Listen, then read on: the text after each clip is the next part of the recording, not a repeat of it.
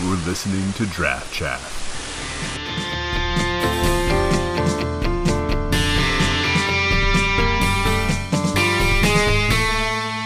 Episode 12.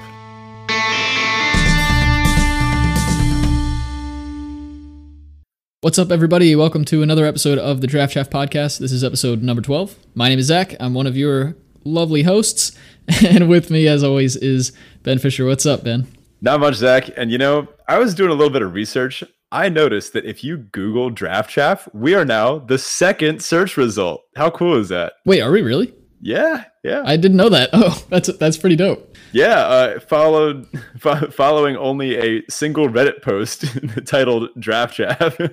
Interesting. Okay, well, that's good to know. I had no idea. That's really cool. Well, everybody, today we are talking about the art of bluffing. We're going to take an in-depth look at what it takes to bluff, why you should be doing it, why you might not want to do it, how to tell when your opponent's doing it, things of that nature. We're just going to be talking all about bluffing today. Before we get to that, a couple of housekeeping items. We do have a Discord channel. It's completely free for anybody who cares to join that. You can check out the link to that in either the description for the episode or on our Twitter account at DraftChaffPod. But we got a few members joining us this week. Just quick shout out those guys or ladies over there.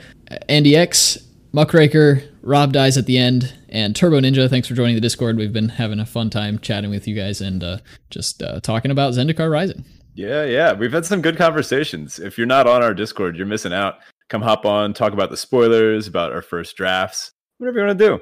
Yeah, and on top of that, we also have a Patreon over at patreon.com/DraftChaffPod. If you are really digging the show and we're helping you get better at Limited, maybe think about going over there to contribute. That's kind of the best way to give back to the show at this point.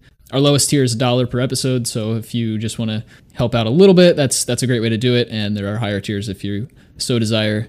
You can get special roles in the Discord channel, depending on your tier for that. You also will get access to our full show notes and access to our patron questions channel for weekly questions that we would like to start doing should those start to come in. We'll also buy you lunch or something like You're that. on the hook for that now. Yeah, you can hold me to that. First patron to sign up after this podcast, I'll buy you lunch. That's a Ben Fisher promise. You heard it here first, folks. Okay, I think that covers it for all of our housekeeping. Let's get into our crack a draft type thing. This week, Ben, we're looking at a pack of Amonkhet Remastered. We don't have the full spoiler out for Zendikar Rising. We would have liked to do that here, but we don't have that yet. So, one last pack of Amonkhet Remastered. The pack is as follows. We've got a Sidewinder Naga, Festering Mummy, Zealot of the God Pharaoh, Countervailing Winds, Desert of the Mindful, Final Reward, Those Who Serve, Dauntless Aven, Wander in Death, Supply Caravan, Ifnir Deadlands, Reduce to Rubble, Merciless Javelineer, and our rare is Glorious End. So after that, what are you thinking when you open this pack up? Well, we're gonna slam the mythic, of course. Glorious End. I'm ready to die. Let's go. Yeah, that's about all you're gonna get out of this card. You just lose the game. Yeah. Anyway, I mean, there's a few solid picks in here. It's a relatively weak pack. Getting a few multicolor uncommons is not ideal. I often like just slamming a strong uncommon bomb, but these ones are both a little narrow. And Reduce is not that much better than Countervailing Winds. In fact, I think it might be a little worse. I'm probably on the Deadlands or the Final Reward here myself. How about you? Yeah, I look at the gold uncommon here, and Merciless Javelineer just hasn't really gotten there for me. I haven't found Red-Black to be one of the better archetypes in this format, and Javelineer just really doesn't do what I expect it to do. You can't really go wrong taking some of the best common removal you can get your hands on in Final Reward, and Ifnir Deadlands is really good, but I don't know, how have you seen these going at this point? I mean, for a long time, people were undervaluing the deserts in general, but are the uncommon ones still in that kind of camp? I found that it kind of depends on your draft pod. Every once in a while, you'll get a pod where you see like 5th and 6th pick Deadlands and Chaff at Dunes, and people don't really care about them that much sometimes. I think because Amonkhet Remastered is a bit of a weird set where it didn't have like a full release like a lot of other sets do, and all the hype and in-depth strategy guides from everyone on Earth. I would probably take the Deadlands here. I really like the versatility of Deadlands, and I think it's my favorite of the desert Painlands. It's just so great in the late game if you end up using this instead of say your removal spell to kill off a creature that actually is applying pressure. I don't know, anything that can kill a Gustwalker in this format and doesn't count towards your spell count. That's a pretty solid first pick for my book. Yeah, I think I agree with you. Picking up the common removal isn't super difficult in this format, and the Deadlands is an uncommon, so unlikely to see more of those in the future. All right, that brings us to our Teferi Tybalt section. Ben, why don't you start us off with this one? Sure. So this week, my Teferi is that I'm starting a new job. So I'm a teacher, for those who don't know. I teach astronomy, physics, physical science at the high school level. And it's limited exciting. Magic the Gathering.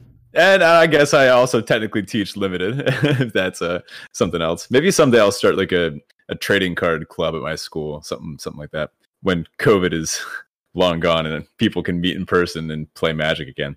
But yeah, it's fun. School's just starting, but I was telling you a bit before the show that it's a lot right now. Every school is facing its own difficulties, and mine is not an exception. Yeah, well, congrats to you for the new position. I know from experience that you're going to be able to knock that out of the park. Hopefully the COVID restrictions aren't causing too much pain for you. Oh man, it's not the easiest job to be starting right now. Teaching is a hard job as is. Highly rewarding, but also it's a high risk, high reward type job. To foreshadow our episode a little bit, my Tybalt this week though is a totally different story, and one of the reasons I need a job because I need a new PC. My PC is trash right now. I'll be playing Arena like a ranked queue, and it'll just crash. Like it'll just shut down. I'll have no other programs open. I have tried showing this to my friend that built it for me. I know nothing about computers. Zach knows everything about computers. Okay, I don't know if that's true, but thank you. Well, I showed it to a friend that built this for me, not Zach, a different person. And they could not figure out what was going on with it. I don't know what is. It's outside my realm of knowledge. So it's kind of old. It's made of hand-me-down parts. So at this point, I'm due for a new one. All I'm saying is if it crashes in the middle of my Mythic qualifier this weekend, it would just be the worst. I don't know what I would do. I've lost probably thousands of gold and gems because of this PC, which is kind of ridiculous. You know, when I read that you were having this trouble in the show notes, I honestly was just like, dude, are you sure it's not just Arena? Because you read and hear about people crashing on Arena all the time. But if your actual PC is just like completely bricking, that's a problem. Yeah, it's bad. I've actually gotten very good at like it'll freeze sometimes, and I'll have to like quickly restart it. I've gotten very efficient at restarting my PC before like my match clock runs out for the turn and it passes. Oh, wow. But I have some of my least favorite games are ones where I pass, and then like I freeze as I'm passing, and then by the time like I get my PC back on, I've time walked myself. Oh man, yeah, that sucks.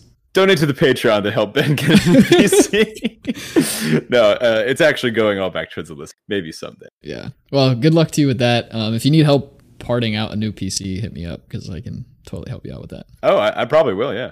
For me this week, well, my Teferi is kind of, I hate to do it to you guys, but it's kind of an announcement of an announcement.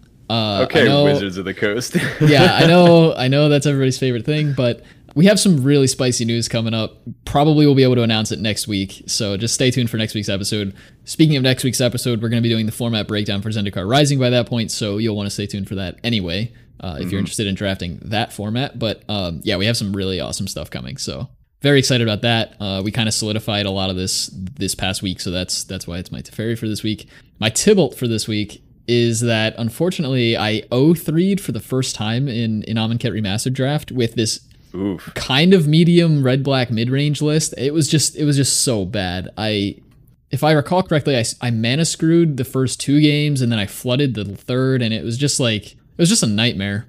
And it was actually like a relatively sweet list. I was splashing white for a Trial of Solidarity, but then otherwise I just had these awesome... I honestly, I don't remember the entire list off the top of my head, but it was an okay deck. Like, it was pretty decent. I just could never draw the lands I needed, or I drew too many of them. Now I see why you came down so hard on Merciless Javelineer in the Kraken draft type thing. Yeah, I don't know. I mean, that card wasn't actually in that deck, but I just haven't had too much luck with it anyway.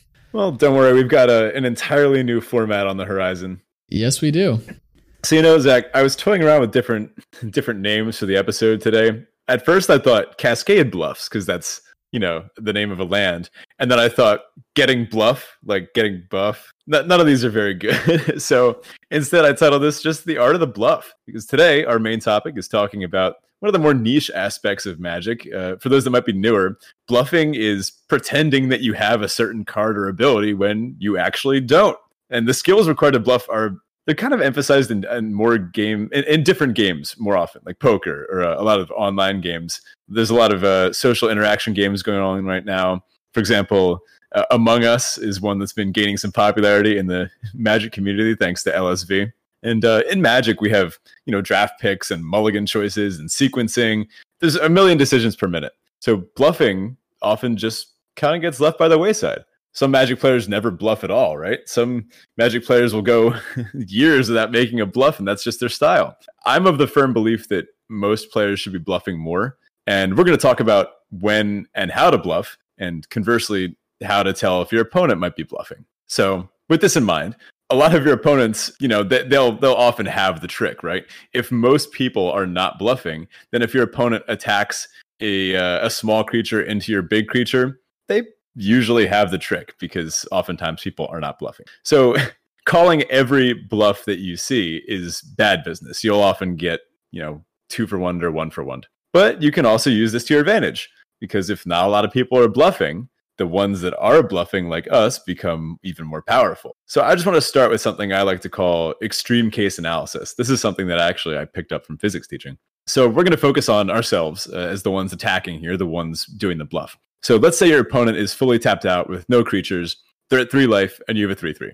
There is zero downside to attacking here. I cannot think of a single thing in the game that even gets them out of this. Maybe Murderous Pact or whatever that Black Pact. Now consider a different extreme. You're tapped out, both players are at 20, and you attack a 3/3 into their 10/10 indestructible Ulamog. There's pretty much no upside to attacking here. Now, every other case we're going to talk about today falls somewhere between this. The one case where there's zero downside to attacking, or the other case where there is almost zero upside to attacking. These are going to be our extreme cases. And from this point, we're going to be primarily talking about combat tricks when it comes to attacking or blocking. We'll get to some other bluffing cases later on.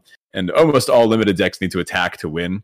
So most end up with a pump spell or two. So this is going to be a pretty applicable level up idea for pretty much any limited format, maybe except cubes. Yeah, so let's start with a more general case. Let's say you have a vanilla 2/2 and your opponent has a vanilla 3/3. They're tapped out and you move to combat. Is it right to attack and bluff a pump spell? Well, we're going to list a few things to consider first. So let's look at this through the lens of a theory that business or economic fans might recognize. Cost-benefit analysis. Right, so this really just means what it says, considering the possible outcomes of a given situation, weighing the likelihood of those outcomes, and deciding if the potential risk is worth the potential reward. In our case, is the reward of getting through 2 damage worth the chance that they block your creature? So the tricky part about bluffing is that you have to run this through your opponent's head as well, and you run cost-benefit from their perspective. So let's say this is game 2, and in game 1 your opponent saw that you're playing, say, a Giant Growth, which gives +3/+3 for 1 green mana. Your opponent will see your attack and think, okay, they have 1 forest open, they're probably representing Giant Growth. Am I willing to trade this creature for a tempo loss? In my experience, most people are not, which is often correct. Mm-hmm. And other factors can go into this decision, of course, but for the most part, if you run the cost benefit from both players' perspective, it seems pretty safe. You should be bluffing away. Yeah, exactly. Oftentimes, both you and your opponent will come to the same kind of subconscious agreement. Like, yeah, this is a respectable attack. I have to respect this bluff, and I'm going to let it through. Yeah, there are actually quite a few interesting game theoretical applications here as well. If any of you are interested in game theory or haven't looked into game theory, I would recommend doing it. The name sounds like it applies to just games, but it actually applies to a lot more than just games. You can apply game theory to life. You can apply it to relationships and the way you interact with different people, the way you interact with coworkers and such. It's a phenomenal, very interesting field, and I would definitely recommend you guys check that out if it's something that is up your alley.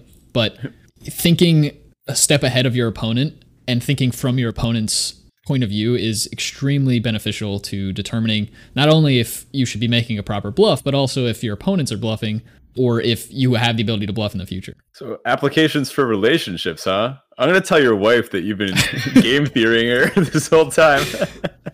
Yeah, right. So let's move on. Yeah, there's a few other things we have to consider when going through potentially bluffing scenarios, right? What are some of them? We're just going to list a few off here. Right. So one is, does your opponent have mana up? Of course, if they're completely tapped out, then there's really not too much to think about. It's whatever's on the board, unless there happens to be 0-cost cards in the format, which isn't very frequent in Limited. I mean, we did just have Pact of Negation, but ignoring that, does your opponent have mana up? Now you have to run a whole new set of numbers. What pump spells are they representing? Are there other combat tricks, maybe not a pump spell, but some other type of instant speed spell that they could be casting with the mana they have up? If your opponent does have a pump spell or a removal spell, they might just snap off the block in the hopes of getting a nice 2-for-1, and usually that's not a great attack. You can also kind of manage your opponent's behavior that way and just see what type of deck they're playing. All these different things contribute to whether or not you should be making an attack or whether or not you should be bluffing something. But do they have mana up? That's one of the big questions you want to be asking yourselves. Mm-hmm. Because at that point, they might be bluffing themselves, right? Instead of you just bluffing on the attack. For example, if both players have the ability to potentially cast the giant growth, well, then your attack becomes a lot more complicated, and that swings our cost benefit from high value to significantly less value. Yeah, you also can consider the pump fake here. That's, for those who don't know, that's sort of the act of tapping your lands, and then before casting anything, you untap them, which is perfectly legal in Magic. You can do it on Arena as well. You just tap your cards, which makes it look like you're representing a specific card, and then you untap them and you let things happen, which might make your opponent think, oh, they do have a spell in hand, and it costs X amount of mana because they just tapped that many lands. They don't want to use it now, which probably means they're saving it for something better. I should look out for that, when in reality, they don't actually have that card. Mm-hmm.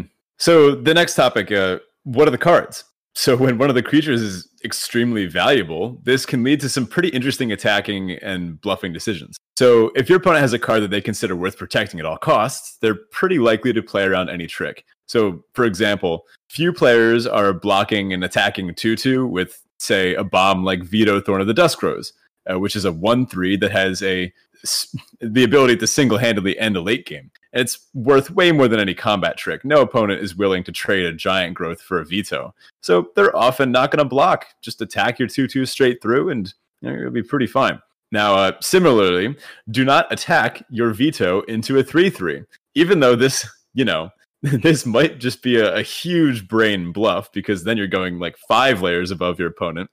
In reality, your opponent will probably snap off the block because, they're trading, say they're 3/3 for a pump spell, but that gets them 1 3/3 closer to being able to block the veto effectively and kind of reduce its effective board presence. So the cost of potentially losing a bomb like this to an opposing trick is definitely not worth trying to bluff in for a bit of damage. Definitely. One other thing to consider here too is if you're attempting that bluff, say you're attacking your 2/2 into veto, and they make the block, they call your bluff, but you don't actually have a trick. There are very few circumstances where someone who has the trick won't snap that off and take their bomb.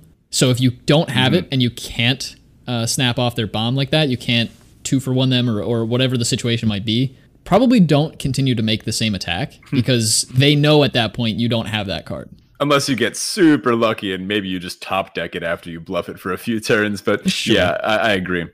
Okay, so another question you need to consider is, who is your opponent? As we've been mentioning a few times already, most players don't bluff enough. And so if you're playing a high-level player, somebody who might be in the MPL or might be top 8ing GPs all over the place, some high-level players are more likely to consider the possibility of a bluff, and they'll also be more likely to think through, what should I be doing in this situation if my opponent is bluffing? In a brand new set or amongst other newer players, your opponents might just snap off the block without really thinking about it. And a little side note here, generally, the higher rank we tend to be on Arena, and the deeper into a set, the more likely bluffing is better for you, because you are able to kind of finesse the types of players you're playing against and work that to your advantage. Mm-hmm. Yeah. So if I'm playing at like mythic level on a certain set, and I know every trick in the format, and I know my opponents probably also know every trick in a format, I know that they're also thinking in the same level as I am. Whereas if I, am playing against someone who's day 1 Magic and I attack a 2/2 into their 3/3, they might not be at the level to think about bluffing it. They might just go, oh, sweet. a free like 0 for 1. I'll take it. Mm-hmm. So kind of on these same lines, knowing the format is pretty important. For example, what are the combat tricks in the format? So this sounds tedious, but I really think that knowing every single trick in the format is pretty necessary to master bluffing in a certain format. So I've actually paused mid-game before to quickly pull up the spoiler of a brand new set before I've gotten all of the combat tricks and pump spells and removal spells memorized. But after a while of playing it, you do eventually learn everything that can happen at instant speed in a given set. So is there, say, a giant growth effect? Is there a titanic growth effect? Is there a sure strike effect that pumps power or gives an ability like first strike or lifelink or indestructible or death touch? I genuinely think that learning all of these can really inform your bluffing decisions well. Yeah, and we actually did an entire episode on combat and combat tricks a couple of weeks ago. So check that out, where we we discuss knowing combat tricks a bit more in detail. So one other question that you want to be asking yourself is, what are the surrounding circumstances you find yourself in at the moment? Is this a blisteringly fast format like M21, where losing a 3-3 early in the game might actually be a catastrophic tempo loss for you? Or is this a late game format where your opponent might be more than happy to trade a 3-3 for your pump spell, or potentially your spell and your creature? You definitely want to be considering these various things that aren't actually part of maybe the game itself, but will help inform your decisions about what's important, what are actions that your opponents would like to be taking, what are actions you would like to be taking, and what are actions your opponent would like to stop you from taking. Mm-hmm. And one last little note, be sure to bluff consistently. So if you attack your 2-2 into your opponent's 3-3, representing, say, giant growth, then the next turn, if nothing else about the board has changed, so you want to do that again. If you're trying to bluff a very specific spell, that tends to work out better than bluffing the vague kind of, I have a combat trick. For example, if you attack your 2-2 into a 3-3, leaving up 1 green, clearly bluffing a giant growth, and then the next turn, you leave up 1 red and attack that same 2-2 into the same 3-3, now your opponent's thinking, do they really have a 1 red and a 1 green combat trick? Or if you say tap out and then don't attack, well, why wouldn't you attack and then leave up the ability to use your pump spell and then play your thing, right? Or maybe not play your thing afterwards. So you want to be consistent. You want to actually kind of pretend that you have the spell that you're bluffing in your hand. Yeah, I think that's huge. Keeping a specific spell in mind is massive, because if you find yourself just thinking, you know what, I'm going to bluff here, well, you might stumble on yourself. Like Ben said, you might leave up a mountain when you meant to leave up a forest. You might play the wrong land a couple turns in advance. So these kinds of things, keeping these specific situations in mind, will really help you gain an edge over your opponents who aren't doing that. Mm-hmm. Now, there are some other less common situations where bluffing can also be important besides, say, combat tricks. For example, consider the sight that strikes fear into the hearts of mid-range green players, Ben, all over the world. An opposing blue mage, or perhaps me, passes the turn with triple blue up. Any blue mage is going to bluff a counterspell given the chance, and most will actually bluff the counterspell, but then also have some other instant speed spell to use that mana on. And you should be doing the same thing if you're playing these colors. Similarly, leaving particular lands up when you pass a turn can bluff a potential removal spell or a pump spell if you're about to be attacked, and sandbagging a land might be useful there. And actually, we're going to find, I think, I don't think I'm taking any hot takes here, but sandbagging lands is going to be pretty important in Zendikar Rising. Yeah, it might actually become, instead of sandbagging, which for those that aren't familiar with the term, just means kind of pretending that you have a spell when you're just holding a land. In this case, in Zendikar, lands are spells, and spells are lands, and lands trigger spells, and who knows what else can go on. So it's going to be a pretty interesting resource-based format, I think. Agreed. One thing to consider here, we're talking about, you're a blue mage maybe, and you're leaving up mana to do something on your opponent's turn, or you're bluffing that you have something to do on their turn. In this case, oftentimes you want to make sure you have multiple things that you could do. So say, in this case, like I said, you're bluffing countervailing winds. You leave up the 3 mana.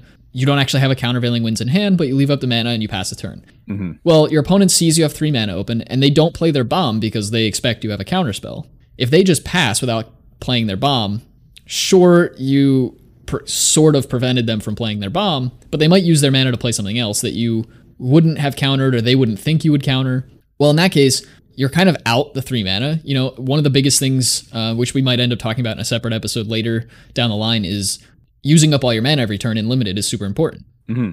If you're passing, leaving up 3 mana so that you can bluff a counterspell to prevent your opponent from playing something really massive, but then they don't do that and they have something else they can do that you likely wouldn't counterspell, well, you just kind of wasted 3 mana. And so generally you want to think about, what can I do if my opponent plays around the situation I'm setting up for a bluff? And you want to do this even when you're not bluffing as well. Mm-hmm. Yeah. So we've gone through a lot of our main ideas about bluffing here. Let's consider all this logic at once and think if we could call a bluff that our opponent's potentially making. So here's an example. Let's say we're playing Eldraine Limited, which just had a flashback. Most of us been around for it, so I think it's pretty good to talk about. Let's say my opponent is playing an aggressive red-white Knights deck, and they're at 12. I'm playing blue-green, like ramp control, and I'm at 8, and I'm empty-handed. My opponent attacks with a 2/2/7 dwarves and a 3/3 Burning Yard Trainer, and they have 2 cards in hand, and they have 1 red mana. I have a 4/5 Moonlit Scavengers, and I'm at 8 life. So there are 4 instant speed effects for 1 mana in this format, for 1 red specifically. Red Cap Melee, which is an instant that deals 4, makes them sack a land, but it's the late game, who cares? Barge In, which gives a creature +2/+2. Boulder Rush, which gives a creature +2/+0, that's the adventure side of Rimrock Knight. And Haggle, which is the adventure side of Merchant of the Veil, which doesn't actually affect power and toughness, so we don't care right now. First of all, this is a really good attack by my opponent. Blocking with my 4/5 on the 3/3 would allow them to either 1-for-1 with Barge In, trade with Boulder Rush, or kind of 2 or maybe 3 if you count the land for 1 themselves with Red Cap Melee. But it does get the 4/5 out of the way.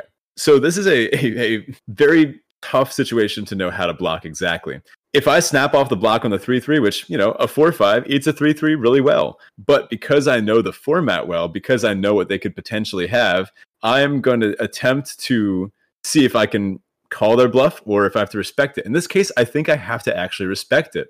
Because if I end up blocking that 3/3 with my 4/5, and they do have Barge In or Boulder Rush, I'm very far behind. In one case, my creature is dead and they're left with 2 creatures. In the other case, my creature trades with theirs and they're able to then play the Rimrock Knight afterwards. So again, they have 2 creatures. So I would block the 2/2 here, because I know for a fact that they have only the ability to play one thing, that they might be bluffing / metaing me a little bit, because they might know that I know what's in the format and that I have to respect the ability to give +2/+2 or +2/+0 with the creature attached. So if I block the 2/2 here, there's no way they can pump the 2/2 to make it trade with my 4/5 or kill my 4/5. I take 3, maybe 5 if they decide to use one of their things, but then I think I'm setting myself up to have the best potential outcome from this situation. So if they have it, that's it. And things would keep playing out. But if they don't, then this is just a really solid attack. Yeah, this is a great situation to kind of cover all that we've been talking about. And I think this gives our listeners a bit of a way to understand how to maybe start approaching bluffing if they're not doing it already. If you guys aren't doing it, I would suggest giving it a try. Definitely think about your opponent. I think it's really important. And in my case, like my situation, whenever I'm going to try to attempt a bluff or am thinking about this sort of situation, I tend to prefer to think that my opponents know more about me at Magic than I do. Like, they just are better Magic players than me. Mm-hmm. And I think over expecting from your opponent will help you play around worse scenarios, like things that could really go wrong for you. In general, you might find that that's not actually the truth, but I think it helps a lot to assume that your opponents are better at the game than you and would be making all of the best plays. Don't expect your opponents to make mistakes. Yeah. So overall, to kind of summarize, just remember to keep in mind, does your opponent have mana up? What are the potential cards that they could have? Who are you playing against? What tricks are in the format? What's the format like? And be consistent. Then ultimately apply all of these to figure out, is the potential cost worth the benefit of this attack? And oftentimes it is.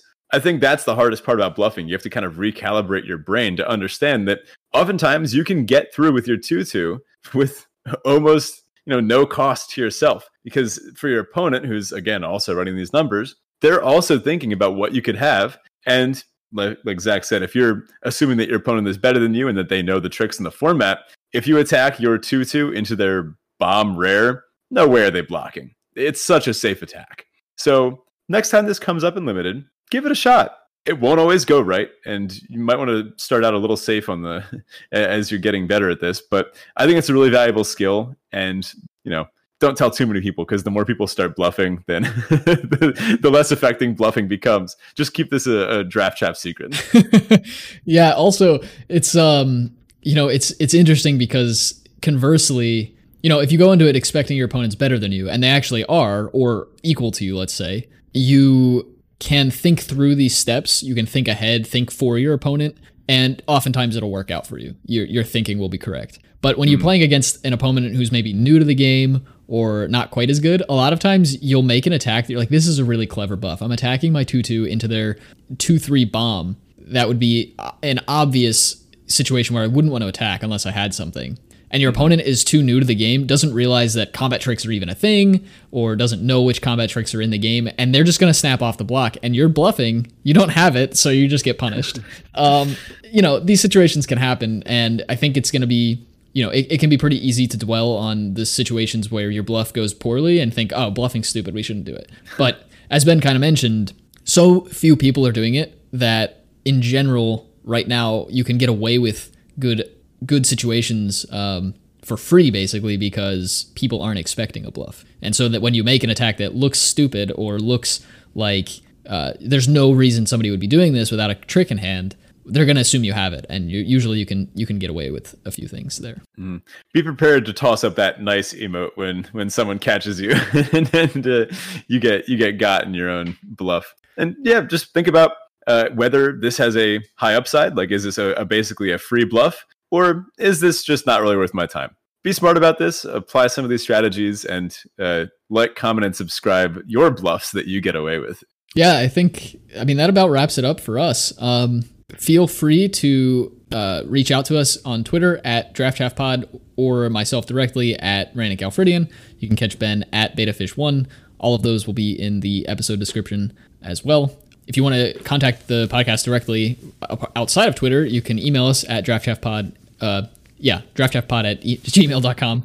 And once again, just want to plug the Discord. Check that out. The link to that is in the episode description, as well as on our Twitter page.